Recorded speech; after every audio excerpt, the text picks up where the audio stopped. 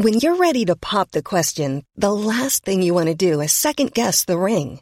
At BlueNile.com, you can design a one-of-a-kind ring with the ease and convenience of shopping online. Choose your diamond and setting. When you find the one, you'll get it delivered right to your door. Go to BlueNile.com and use promo code LISTEN to get $50 off your purchase of $500 or more. That's code LISTEN at BlueNile.com for $50 off your purchase. BlueNile.com, code LISTEN. But within the story. Hi, I'm Daniel, founder of Pretty Litter. Cats and cat owners deserve better than any old-fashioned litter. That's why I teamed up with scientists and veterinarians to create Pretty Litter. Its innovative crystal formula has superior odor control and weighs up to 80% less than clay litter. Pretty Litter even monitors health by changing colors to help detect early signs of potential illness. It's the world's smartest kitty litter. Go to prettylitter.com and use code ACAST for 20% off your first order and a free cat toy. Terms and conditions apply. See site for details.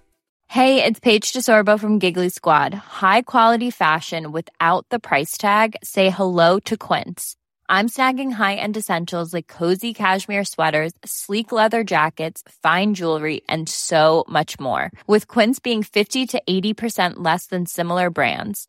And they partner with factories that prioritize safe, ethical, and responsible manufacturing. I love that. Luxury quality within reach. Go to quince.com/style to get free shipping and 365-day returns on your next order. Quince.com/style. Telling. I think the story can be tiny, but if there's an epic sweep to it. I mean, for Mad Men, for instance, it's about an office. It's really about advertisers. It's about the birth of advertising. It's about the 1960s. It's a small story writ very large, I think. But also the sheer, Boardwalk Empire is not like that, because the sheer scale of the criminality and the corruption and the attractiveness of Atlantic City in the 1920s, which was the place for gambling, for prostitution, and above all for bootleg liquor, because the stuff came in from the sea, and you see that often. And it became the place to go to have a good time. It was more or less openly anti-prohibitionist.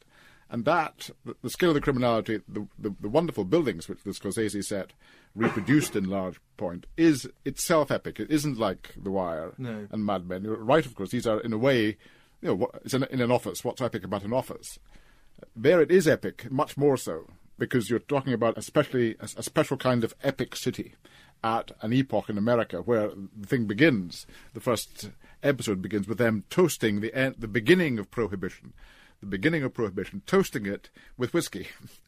I also really responded to how the Steve Buscemi character, I don't know how he did it, you got absolutely the conflict from the minute you saw him.